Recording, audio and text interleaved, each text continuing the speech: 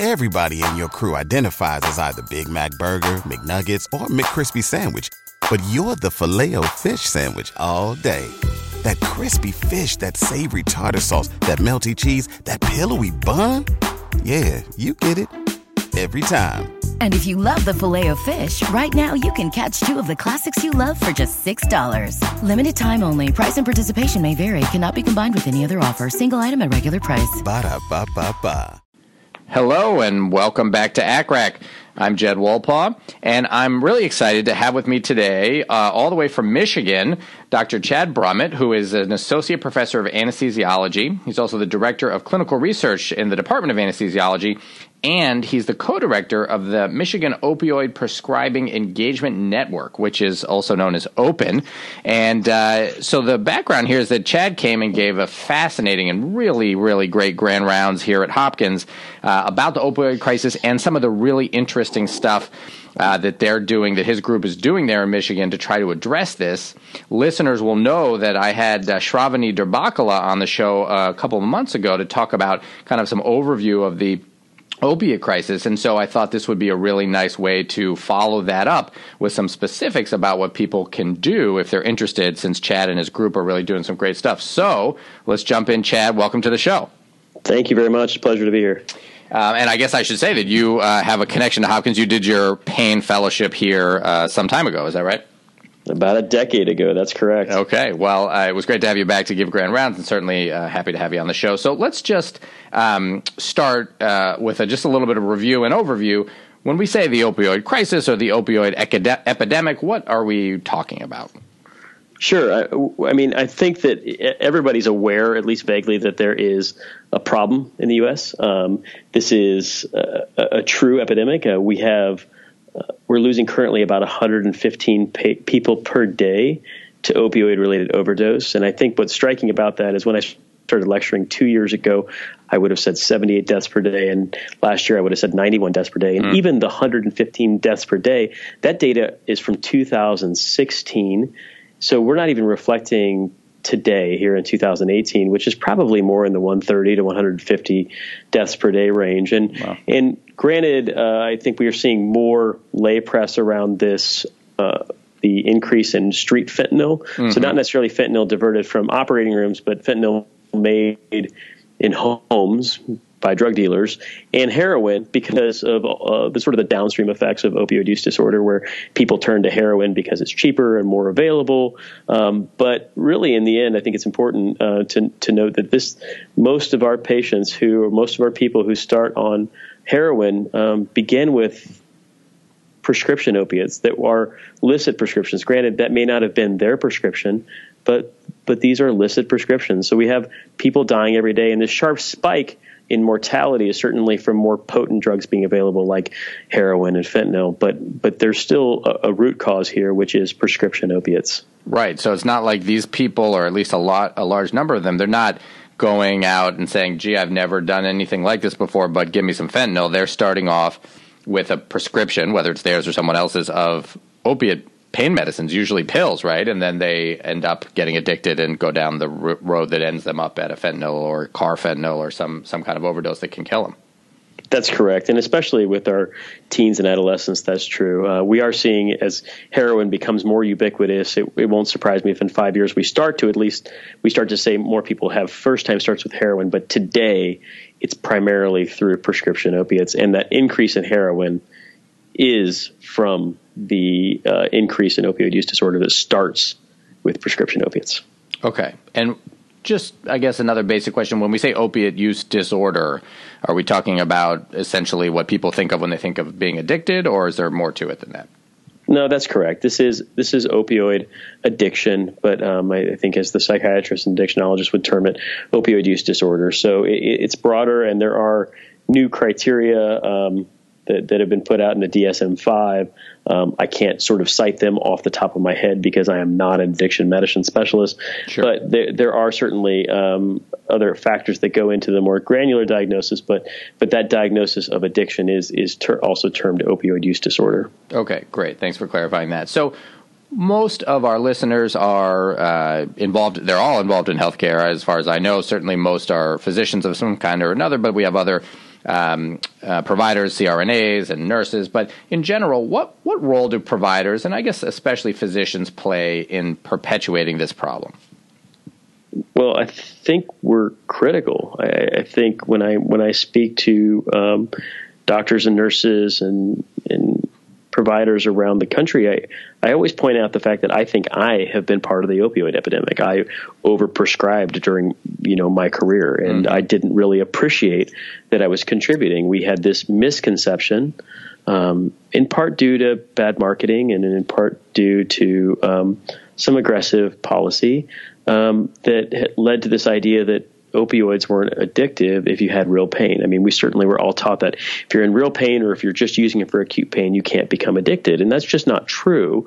And so we overprescribed. And I think especially when we think about what we're addressing in acute care, or in particular in surgical and dental care, we haven't really appreciated our role in that when we overprescribe to people, we lead them potentially down this path of new dependence or addiction. And we also contribute to the risk for that person's family or their community through unused pills. So while there's lots of fingers to point, and we could probably spend a whole hour just talking about how we got here. Sure. And we shouldn't lose those lessons because we don't want to do this again.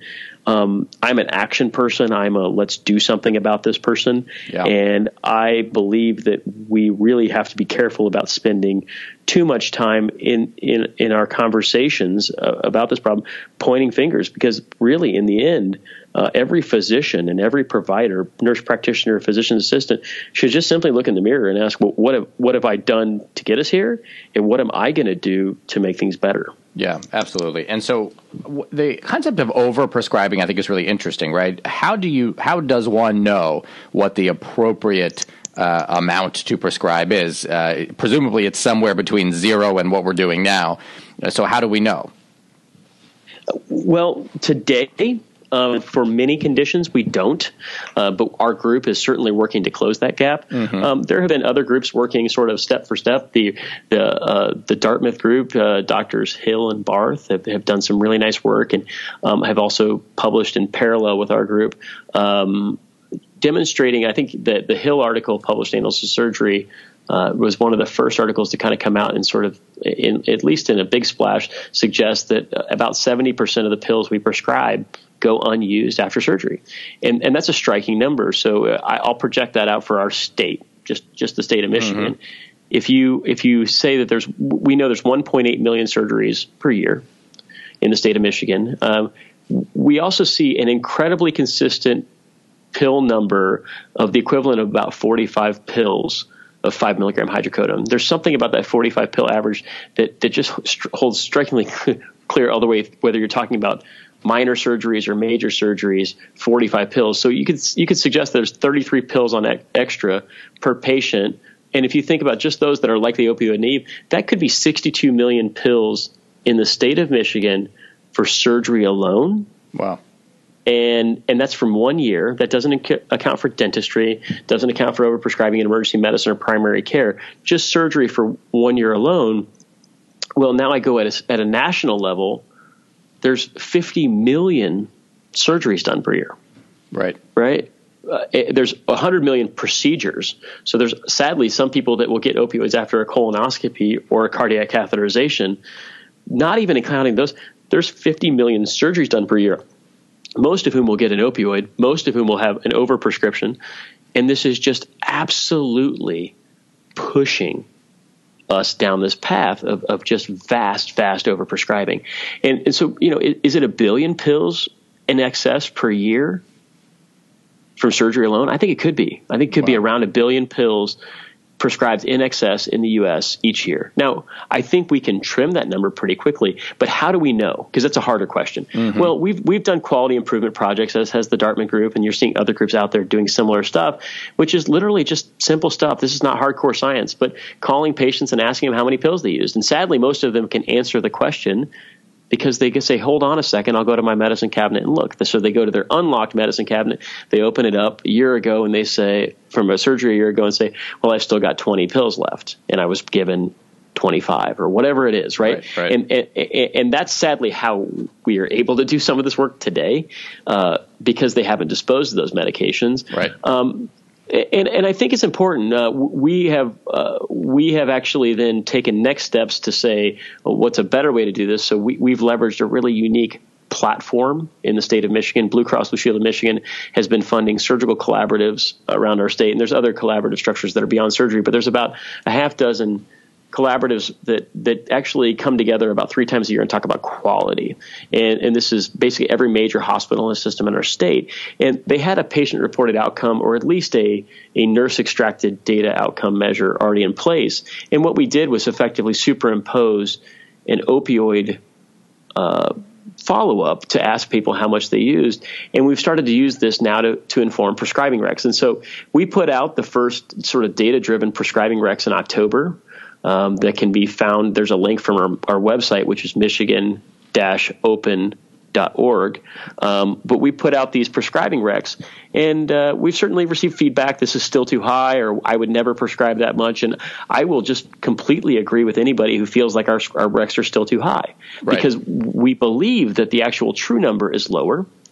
We also believe that as we prescribe less, people will take less, and we can talk more about that in a minute, why we believe that, because I think it's fascinating and really important to understand. Mm-hmm. But what we know today is those prescribing recs that we put out, there's a few things to take away. One is that they were data-driven.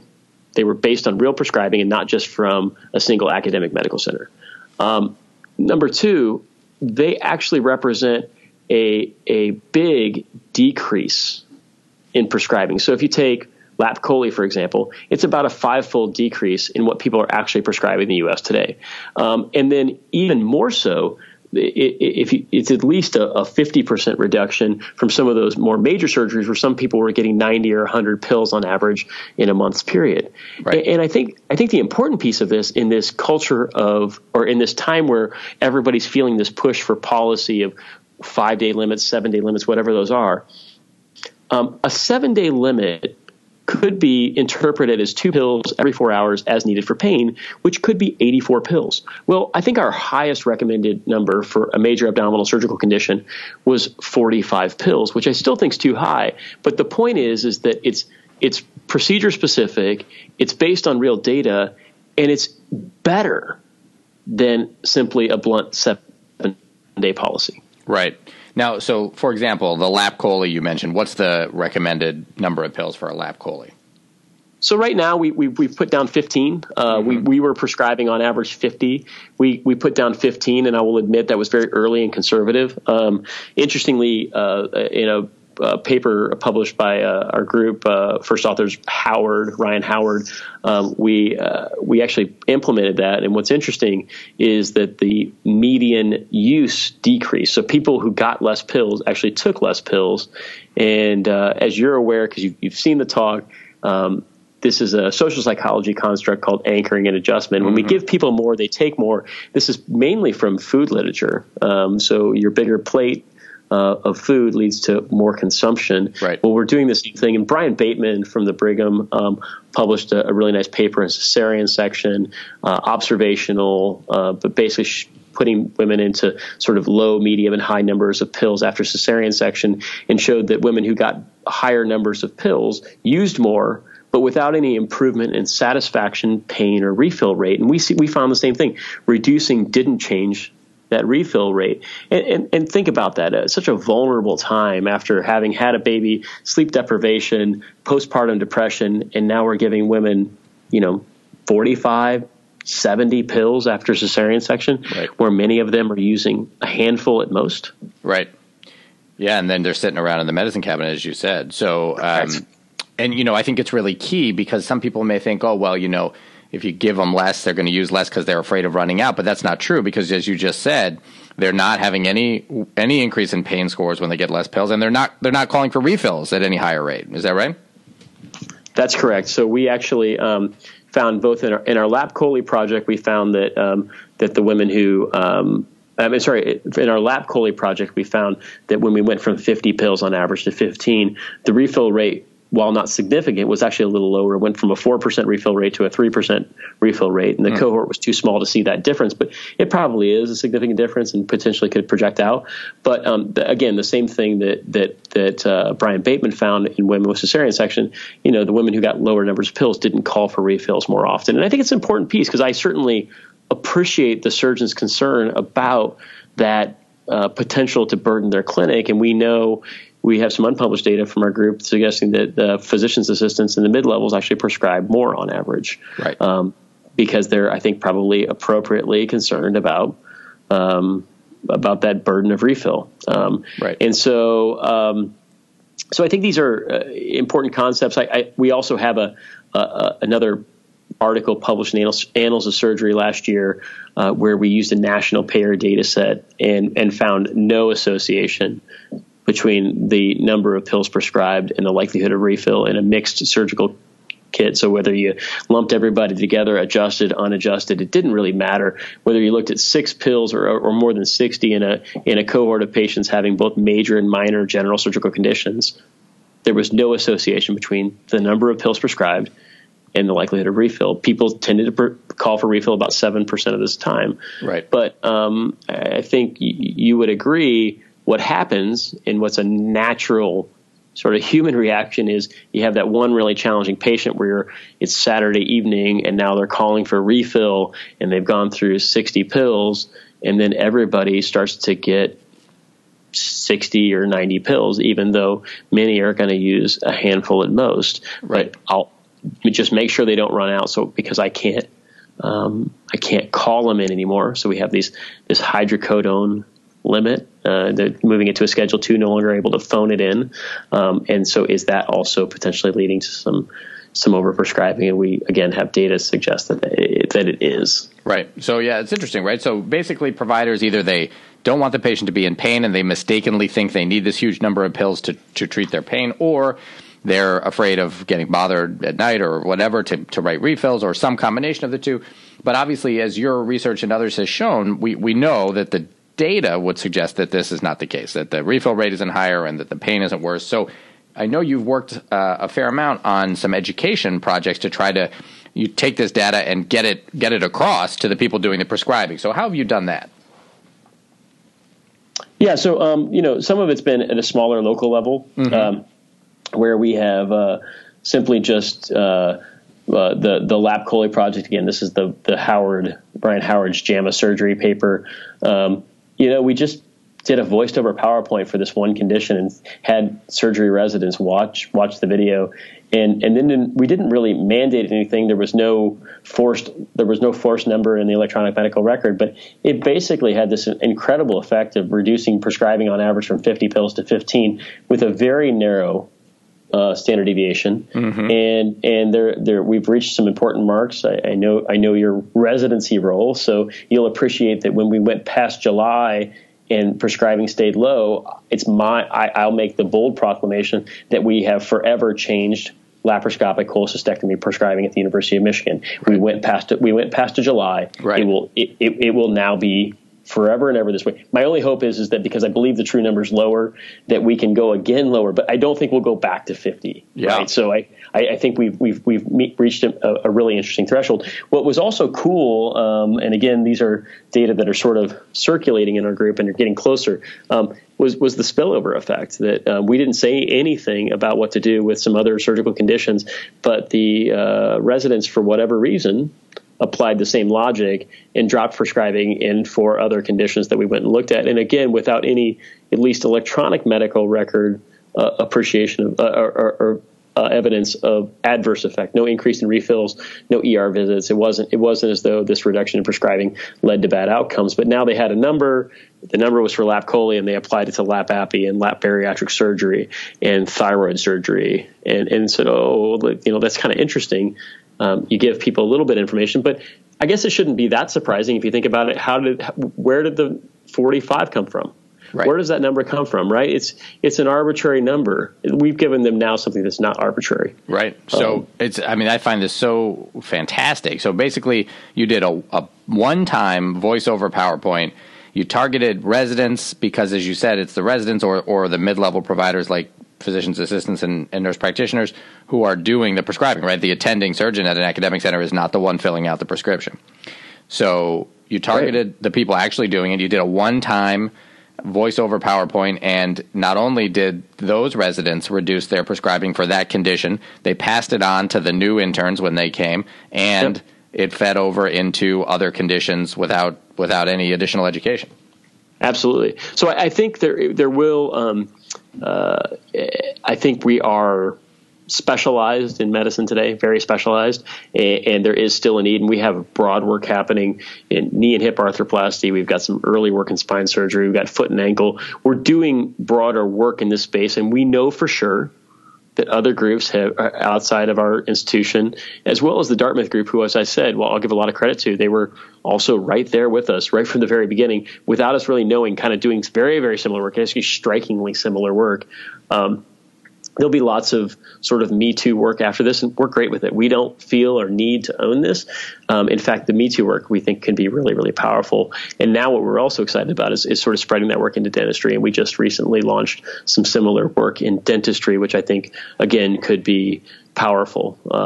But I just totally agree. It's beautifully simple. This is not certainly the hardcore science that I think I started in. And yet I look at it and say, we've made really meaningful change. And now we spread that work across our state. So as we said, we put the prescribing recs across our state, and we are pushing those recs at a state level. And we have other groups interested in those recs outside of our state. We're certainly hoping that other major institutions, we're in early talks with other institutions just to sign on to our recs, because we don't really feel like we need to own these. We want engagement. If every institution out there has to go through what we went through to get recommendations, then we're not really helping the health of our country. We really want people to contribute where they have data, advise in places where they think we may have made a mistake or maybe missed. But most importantly, just get buy-in to have more groups around the country use this. There's certainly national societies out there that are interested in this, and we're happy to partner with national societies. At the same time, for us, this is not a political issue. It's not one that anyone needs to own, and we just want to move bigger and faster and make change today. Yeah, that's great. Now, are your prescribing guidelines on your website? Yeah, there's a link from the website. So I think it just is another sign of how we're really, really trying not to sort of own this or brand this. We made a new website that you can find from the Michigan-Open.org, but we made a third website called Opioid Prescribing Info. And the reason for that is, again, trying to get engagement from other groups with the hope that other groups will help populate that. And we have some collaborators at UNC, Chapel Hill, in South Carolina and elsewhere that will hopefully be contributing to these recs as we go forward. And we hope, as I said, when my time out at Johns Hopkins, I hope we can get, Hopkins to even sign on to these recs. Absolutely. Tell me one more time what that other website is. Opioidprescribing.info. Prescribing.info. Okay, so we'll put both that and the Michigan Open website on the show notes here. But that's great that you guys are doing that and have them available. I'm sure people will want to check them out. So you mentioned that people have a huge number of pills obviously left over because they're getting way overprescribed. They're sticking them in their medicine cabinets. And then one thing that you've done that I remember you talked about when you were here is to organize some pill drives to try to get people to clean out their medicine cabinets, obviously so that we don't have kids or anyone else getting access to those medications and then potentially getting addicted to opioids. And so tell me a little about that. How do those work and how have you organized those? Yeah, so I was at an ASRA meeting about 4 years ago, and Joe Ranazizi, who was formerly with the DEA, gave a talk, and I was just really inspired to do something. I run a large research team, and this even predates the Michigan Open Group, and we have a guiding principle of service to our community, and we were doing some really excellent community service work as a way to grow and give back, but we weren't really doing anything about pain or opioids, and I just saw this as an opportunity to do something bigger, so we held a single drive in Ann Arbor together with our police department, and we got 40 pounds of pills in a 4-hour period, and I was just ecstatic. I thought that was incredible. But our drives kept getting bigger and bigger and started going to the point where we were getting 200 and 300 pounds in a 4-hour period just in Ann Arbor. And with the new Michigan Open platform and this sort of statewide opportunity, we were able to take a next step, which is to engage hospitals in another state. And so in September of last year, we had about 8 sites around our state, including the Upper Peninsula. For those that know their Michigan geography, they'll know about our UP that's been decimated by the opioid epidemic. We got together for one 4-hour period. We got about 900 pounds of pills together in 8 cities. And really, I think the most important thing we did, just to be very clear, is we created community awareness of the ill effects of leaving unused pills in your medicine cabinet. And that to me is the most important thing. We get excited about pounds of pills, but as I said, with potentially 1 billion pills in excess from surgery alone each year, we know for sure we didn't necessarily change things in a way that's going to revolutionize our overdose rates. But hopefully we got people aware through just our advertising, even if they couldn't make the event. And we've actually made a website for our state, and the DEA has a website, but basically a website for our state for people to think about everyday disposal options. And we're even working towards some more in-home disposal options. There are some activated charcoal bags that allow for in-home disposal. And we've done a trial this summer that we're just wrapping up to look at that as an option to make it really easy for people to dispose of their medications, because currently it's too hard. We are now positioning for our spring drive, which happens here in a couple months. And right now it looks like we're going to have about 20 to 25 cities around our state, really starting to fill in the state. And we're in the process of ideally, we're pitching a national drive through a new grant mechanism. And so we really believe that we can do this. And just to try to make it easier, I'll put this out to anybody who's inspired by this work, because this is really awesome community engagement. We've actually made a toolkit on our website, on the Michigan Open website, where it gives you that we've got a video in there just sort of describing what we do or why we did it. We have an executive summary that describes what you need to do.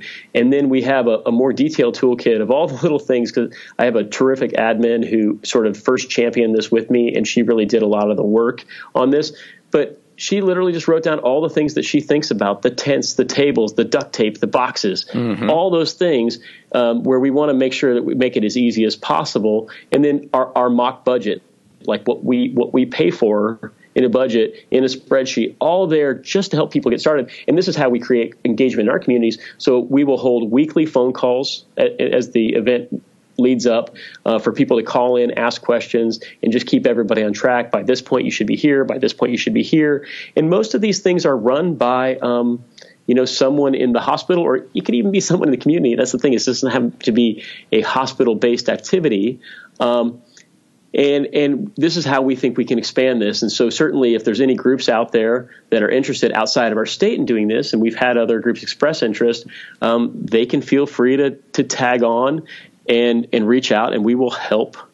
We will help make it happen no matter where you are. That's right. And I really believe that we can really spread this, because again, it's about creating awareness and just increasing engagement. Yeah, that's fantastic. I'm so glad you have that on the website. We'll definitely direct folks to that as well. So what do people do if they, let's say someone out there is listening, they think, oh yeah, I had that Lap-Chole 8 years ago and I got that Vicodin and I'm sitting in my medicine cabinet. You said it's not easy to dispose of at home. I assume people shouldn't just dump them in the toilet and flush. How do you recommend that people get rid of them in the absence of an ongoing drive at that time that's actively collecting them? So this is a debatable topic. Unfortunately, the FDA currently says you can mix them with something like kitty litter or dog waste and put it in the garbage. I personally recommend against that. They also recommend flushing down the toilet in event in the event that you can't. I did get a tweet back from the FDA recently, which where I kind of went back and said, hey, but think about the environmental implications of flushing these down the toilet. Right. And I've had environmentalists who actually I just had an attorney who's involved in water treatment, and he said, please don't flush these down the toilet. Once they're in the water, we can't get them out. Right? Yeah. It's not like they can just throw a net in there and pull them out. Right? They're now dissolved. They're in the water, and we know for sure for many years there's streams in the state of Washington with detectable levels of antidepressants. Right? So let's not do this for opioids. And so safe disposal options are ideal. There are communities all over the country and areas all over the country where you can safely dispose of them. In Michigan, we've made the map, but the DEA has a website. My only caution in that is that before people go out and just drive over to that pharmacy or that police station, because most of them, just to be clear, will be police stations or sheriff's office, and that's a challenge too, where many people don't feel comfortable taking their medications back to police, and I understand that. Yep. There are many pharmacies that are DEA registered that don't know they're DEA registered, and we found this in our state. They've done the registration process, but they haven't developed a process for disposing those medications, and a process is needed, right, to make sure that there's good control. So right now that's the best option. I don't recommend that somebody sits around and waits for the next opioid drive. In fact, I don't even recommend that in our community. I give them today's option. Right. That's the best option. Certainly, if you're in a community where you say, hey, there's nothing in a drivable distance for me, what do I do? Well, in that case, I do suppose that the mixing it with the unsavory substance, stick it in the garbage and throwing it away is it's certainly a better option than leaving them unguarded in a medicine cabinet. Right. Okay. So let me switch gears a little bit. I know a fair number of primary care doctors who, feel a lot of frustration. They'll get a patient maybe transferring from another doctor or coming in from out of town, trying to establish care. They're already on long-term chronic opiates, and they feel a lot of frustration with kind of how to handle this. What do you have any interactions with primary care doctors around this? And is there anything being done to kind of address people who are on huge numbers of opiate pills and actually using them?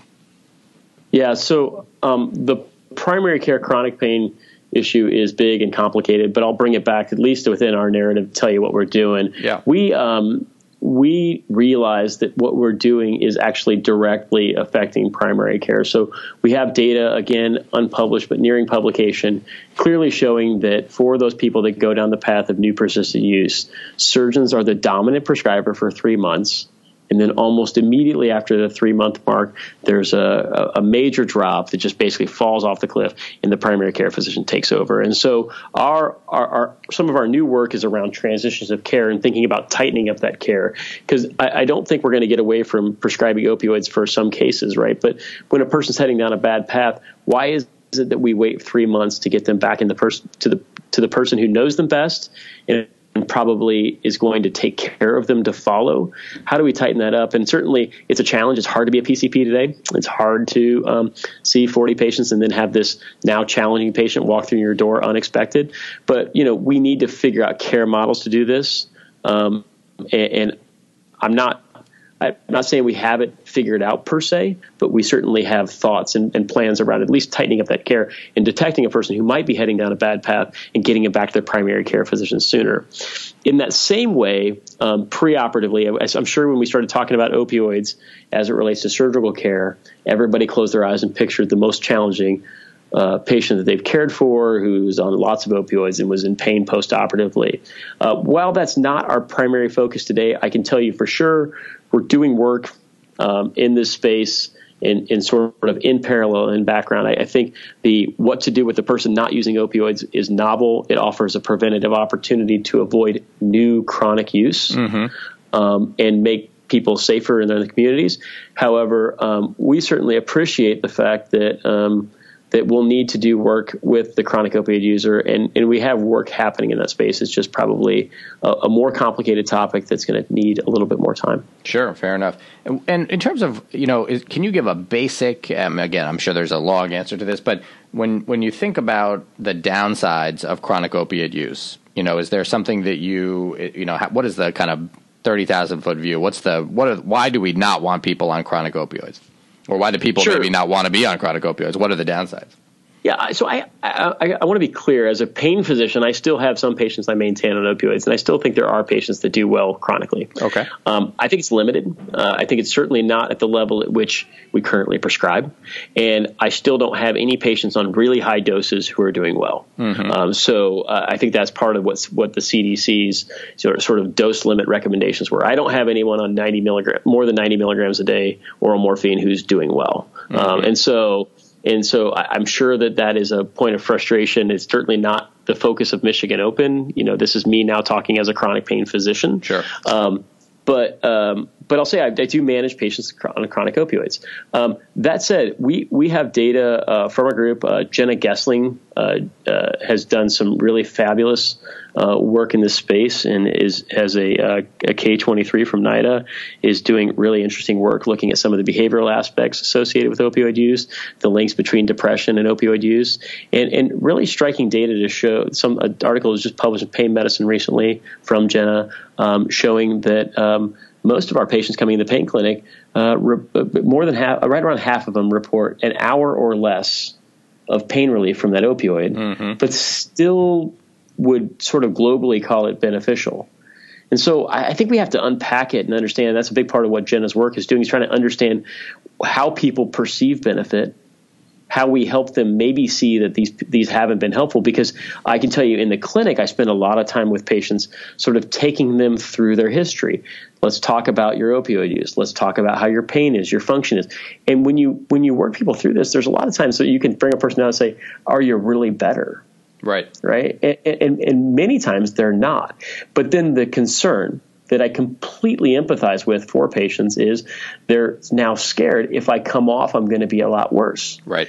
And we've been weaning people off opioids for years in our pain clinic. And what I can tell you is sometimes that requires replacement therapy with something like buprenorphine. But sometimes it's just about weaning them down or off. And while people's pain may not be better, so in other words, this opioid-induced hyperalgesia, you take them off and the theory would be their pain would get better. That doesn't always happen. However, what does happen in a person you can get to wean off is this. Their pain may not be better, but they're more functional.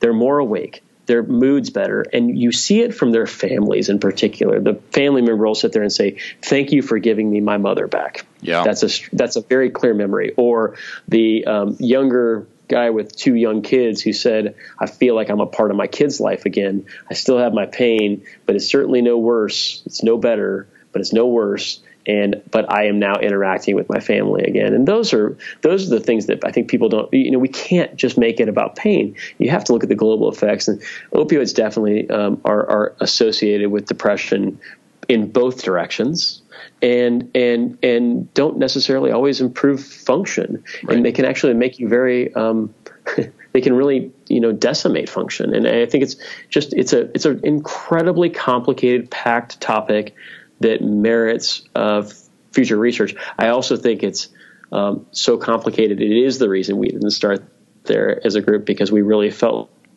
like that's where most of the country's focus is right now, is what to do with folks. And there is some great research, not only in our institution, but at other institutions. There's groups, the University of Washington, who are doing great work around this. Great. All right. Well, that's great. That's a nice overview of that. Let me ask you about anesthesiologists who are not pain physicians, and what role we play. So, we're not almost ever prescribing opiates, and our main role, as is in the operating room and in the recovery room. Some of us in the ICU, but let's stick to just the general anesthesiologist who's in the operating room and the recovery room. What role, or what do we know about the role that plays? Should we be trying to reduce the amount of opiates we give intraoperatively and in the recovery room? And what do we know about that? So it's a great question. And it's one for which I think there's a lot of controversy in the community. And I'm going to unpack it because I'm going to look at it in sort of three different components. One is the anesthesiologist in the operating room and this idea of opioid-free anesthesia. So I don't think that there are some data suggesting the fact that patients who get fentanyl and remifentanil in the operating room use more opioids postoperatively and maybe have more pain.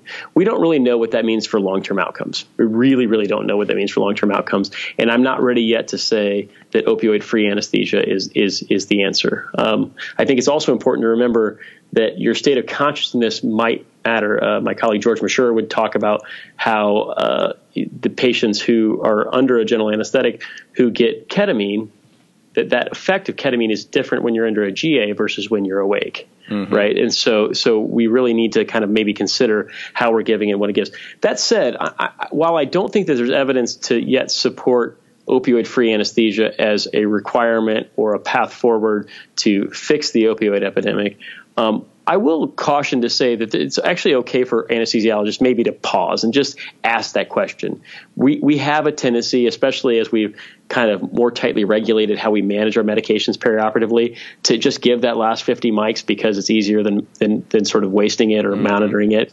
And also, to give very liberally with the idea that you're not changing that person's course. I think cautious, thoughtful use of opioids perioperatively is appropriate. I just gave a grand rounds to ophthalmology the other day, and their question to me was, does every single patient coming in for cataract surgery need 12.5 or 25 mics of fentanyl? Because that's what they all get. My answer is no, right? And this is the problem. We have become maybe too routine, too protocolized. And while I'm spending a lot of my time asking surgeons to think more, I do think anesthesiologists should pause and think, and we can change our care. But the opioid-free anesthesia, I think, merits good research. And having groups out there, and there are groups out there sort of say, I've done 1,000 cases without opioids, and all my patients are doing better. That's tough, right? I mean, there's lots of things that go into perioperative care. There's also studies floating around that look at, the use of regional blocks and some of our multimodal techniques and long-term outcomes. And nothing's jumping off the page in terms of like this changing the rates of new dependence. However, I will say, before we say the anesthesiologist doesn't matter, one important gap right now is, you're right, we don't prescribe. And so in that person who we make a lot better after surgery, they have very little pain, they use very little opioids, they still go home with 60 pills. Right. Why? And one of the articles that recently came out that was published in JACS, the Journal of American College of Surgeons, by the Hill and Barth from Dartmouth, showed that one of the best predictors of how much a person would use after they leave the hospital is how much they used in the day before they left the hospital. Mm. And I think that's really interesting, right? So as an anesthesiologist, what's your role? Well, if you're part of the acute pain service and you see a person hasn't used any opioids and they give them 70 pills to go home with, can you have just an informed conversation? It doesn't have to be aggressive. Just hey, by the way, did you know that for the last day, Mrs. Jones didn't use any pills or only used one pill? Right. And just get people to think a little bit about this and have that conversation. And I guess as an anesthesiologist, what I would love to see, granted I'm a chronic pain physician, and granted I primarily do clinical research today, right? So I'm not in the trenches doing this every day. I appreciate that, and I know it's different. I would love to see anesthesiologists step up to the table and say, we're going to do transition of care medicine as it relates to opioids and pain care. We're going to provide the forum through which people can come in and get preoperative optimization. We don't know that weaning people off opioids before surgery makes them better or changes their outcomes. We know patients on higher doses or those just using opioids before surgery have worse outcomes. We know that for sure, right? But what we don't know is, can you reverse that? I can say this, though. Optimizing patients, even if they don't wean down, and setting expectations and making plans, I don't think anybody's going to have trouble saying that that's going to improve care. Right. And more importantly, let's not just do preoperative optimization. Let's see people postoperatively. Let's manage people. And if we wanted to think about our role and how this relates to primary care, well, if we were able to tell primary care physicians, hey, by the way, we're going to promise that person's not going to come back to you any worse than they came in. So postoperatively, if they came in on 50 oral morphine equivalents preoperatively, I'm not going to send them back to you until they're on 50 or less. Right. And I got to say, I don't know. If I look at my academic career, part of the reason that I've been successful is because early on somebody told me I couldn't do something. It was very simple. I had someone from the FDA tell me I couldn't do something, and that just struck me wrong, and I went and I did it. And I hope that that listening today, there are people out there that are going to be bothered by what I'm about to say. But I think anesthesiologists won't take this opportunity.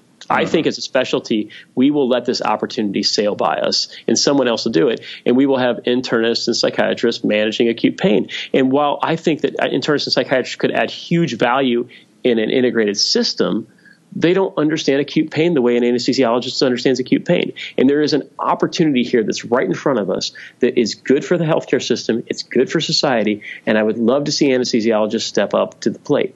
But I don't think it'll happen. And I hope there's several people listening today that'll prove me wrong. I hope so too. That's a great. I think that's exactly right. It's always easy to keep doing what you're doing, but harder to step up and make a change. So thanks for saying that. So lastly, I want to ask, we think a lot about multimodal treatment for pain these days. And one thing that comes up a lot is that, there are other pain medicines, obviously, than just opioid pain medicine. So we've got, I think the two big ones, right, are the NSAID group and then Tylenol. We use a lot of Tylenol, and we tend to very rarely give, for example, Toradol postoperatively, with the exception of some specific cases, because surgeons don't want it. And so my question for you is does the evidence back that up, or should we be using more NSAIDs postoperatively? I think we should definitely be using more NSAIDs postoperatively. There are meta-analyses that come out that show that short courses of NSAIDs don't have the adverse effects that everybody's worried about. And I think if we look at morbidity and we say what's morbidity associated with overprescribing of opioids versus what's the morbidity of a short course of NSAIDs, it unambiguously favors the NSAID. Mm-hmm. And so there's certainly patients for whom we want to be careful. Those patients that have, true peptic ulcer disease or really impaired, renal function or some other contraindication to an NSAID, which is a small portion of our population, right? It's a small portion of our population. Right. And we have greatly undervalued acetaminophen and nonsteroidals. And I think a challenge back to our surgeons, because we are in many ways in anesthesia in a service role, and don't get to necessarily make that decision, is to just sort of say, we're going to reevaluate the true risk associated with nonsteroidals and apply a more logical framework to how we decide who does and doesn't get nonsteroidals. I certainly think nonsteroidals are going to be a critical piece of what we hope to do, which is actually eliminate opioids from some surgeries. Well, we're talking about reduction for cases, but I actually believe there are many surgeries out there today where if you go back 25 years ago, people never got them and did pretty well. Mm-hmm. And today always get them. And I think if we really want to move the needle, we need to create expectation. And I talked to our local newspaper earlier today, sort of said, it's also incumbent upon the lay press to help us reframe the narrative and have people coming in understanding that there are some surgeries for which opioids shouldn't be expected. Right. And I think that other things like nonsteroidals and acetaminophen are critical. I think there's, the gabapentin, the duloxetine, those are harder to really fully understand, right? And the data are more mixed. But boy, low-hanging fruit with nonsteroidals and acetaminophen. Right. Yeah, there was an interesting piece, I think, in the New York Times recently that was written by a woman who had been in Europe for some procedure, and I think it was a hysterectomy. It was a hysterectomy. Okay, yeah, and didn't get prescribed any opiates when she went home, and she couldn't believe it, and thought this was going to be terrible, and ended up, of course, being fine. But the expectation, because she's American, was that she would get all these opiates. Yeah, they gave her tea. That's right. That was what they recommended. They recommended that she pick her favorite tea. That's right. We've done this. Our group went over to Europe and we asked questions. I think Americans should feel better to know that while they prescribe less in Europe, they also don't know how much people use after they leave the surgery. Right. Yeah. Interesting. And so no one really knows, right? It's just they don't prescribe as much, and I think their patients don't expect as much. And I do empathize with the surgeon who says, people expect this, and I'm worried about satisfaction. But we published an article in JAMA last year showing that there was no association between the number of pills prescribed and satisfaction. And that's why I always say, if you want to improve satisfaction, consult a customer service organization. Here we have a great sandwich shop, Zingerman's, and they offer great customer service training, and they've changed our customer service in the pain clinic. In a pain clinic where we wean people off opioids and don't inject unless we think it's appropriate, we have a 95% satisfaction rating. And it's really because satisfaction isn't about pills prescribed. It's about how you care for people and how you treat them. Absolutely. I couldn't agree more. Two other quick things that come to mind. I wanted to ask you about tramadol. I think we often think or are told that tramadol is if Tylenol and maybe an NSAID aren't enough, that tramadol is safer than, let's say, oxycodone. Is that true? How do you think about tramadol?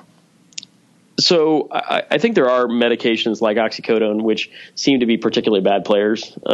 However, all opioids have addiction potential. And in the UK, they have a tramadol epidemic, right? So they predominantly prescribe tramadol. I think there is something to be said about some of the metabolism variants that we see in people, which is probably comes down to where some of the pharmacogenetics might come in play. Mm-hmm. But tramadol can lead to addiction, and there are people that get addicted to tramadol. There was an article on NPR about how Boko Haram are using tramadol in Africa to get people addicted and can perpetuate terror. And so, these are things that we don't think about because we sort of think about tramadol. I have many people say, I don't use opioids, I use tramadol. Right. That's common. I hear that almost every week. And, people are surprised when you say, well, actually, tramadol is a weak mu agonist, but it is still a mu agonist. And for somebody who is a rapid metabolizer, it might be a pretty good mu agonist, right? So it has that potential. Is it safer? I don't know that we have any data to say that yet, and I think it still requires that you're careful with how you prescribe and you're thoughtful for how you care for patients. Great. And then my last question is, if we've got 1 billion unused pills in this country, that's 1 billion unused, but it's also 1 billion pills that are getting made. If we're successful, if you and your group, and if it spreads, and we as a profession are successful in vastly reducing this number, that's a huge number of pills that won't need to be made. Are drug companies on board with this? Are they pushing back? Are they involved at all? How's that playing out? I have thankfully been able to stay off of a radar yet. I don't know how long this is going to happen. There are some people who have been more involved in the CDC guidelines who have been on the radar of some of these companies. I will say this for the medicines we use for acute pain, they're primarily generic. Mm-hmm. They're cheap. There's certainly profit to be made though from making these medications. And we haven't had any pushback yet. It may come, but it may not come from some of the big pharmaceutical companies that have been frequently named in lay press. Mm-hmm. I don't think I need to say them here. Everybody knows who they are. Sure. But it may be more through both the generic companies and the third-party distributors who, certainly they profit from that. I mean, it wasn't very many years ago, I think it was back in 2012, that hydrocodone was the most commonly prescribed medication in the United States. Right.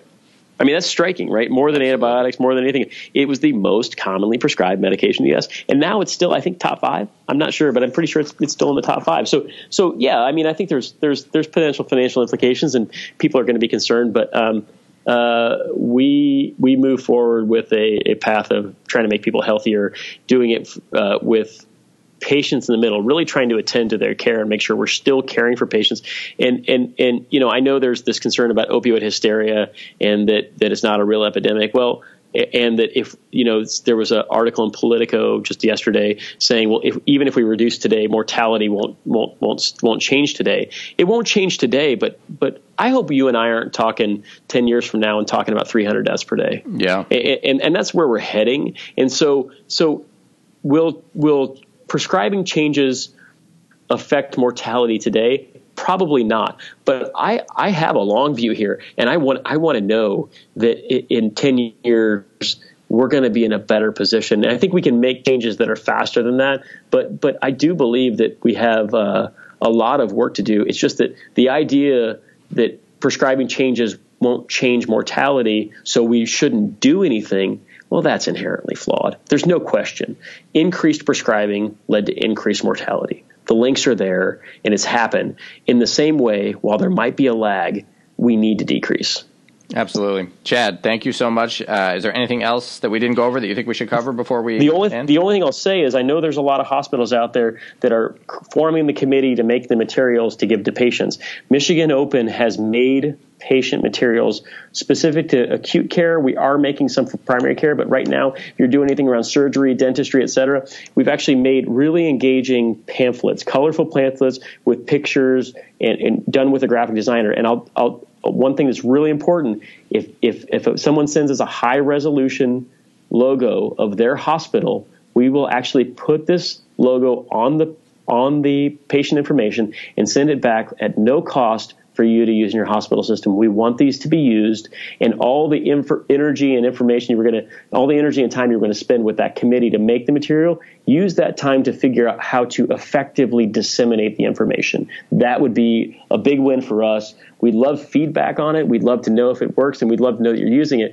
But right now we have major hospital systems in 9 states using it, and it's only been available for about a month and a half. So we've found that people enjoy it and they appreciate it. And if you go to michigan-open.org, there's a contact us site where we can help make that happen. That is fantastic and incredibly generous of you guys. So thanks for saying that. Check out the website, michigan-open.org, and check out those materials. Chad, thank you so much for taking the time and coming on the show. It's been fantastic and inspirational, and I hope people follow your lead. Thanks, Chad. I really appreciate it. All right. Bye. All right. Well, that was fantastic. I hope people really got a lot out of hearing about Chad's work that he's doing there, and really check out the website. There are all kinds of materials, including those free available materials for your hospital if you want them, ways to get involved. So really check that out. And go to our website at acrac.com, where you can leave a comment on this or any of the other episodes. Let us know what you think about Chad's work. Are you interested in getting involved? Are you doing anything similar?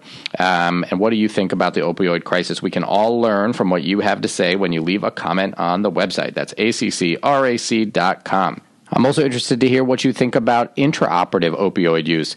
I tell my residents I hardly ever use fentanyl with induction. I prefer Esmolol. There's no reason to use fentanyl. For induction, it's not painful the way surgery is painful, so I use Esmolol to blunt the sympathetic response, and then use fentanyl or Dilaudid if you need it for pain later.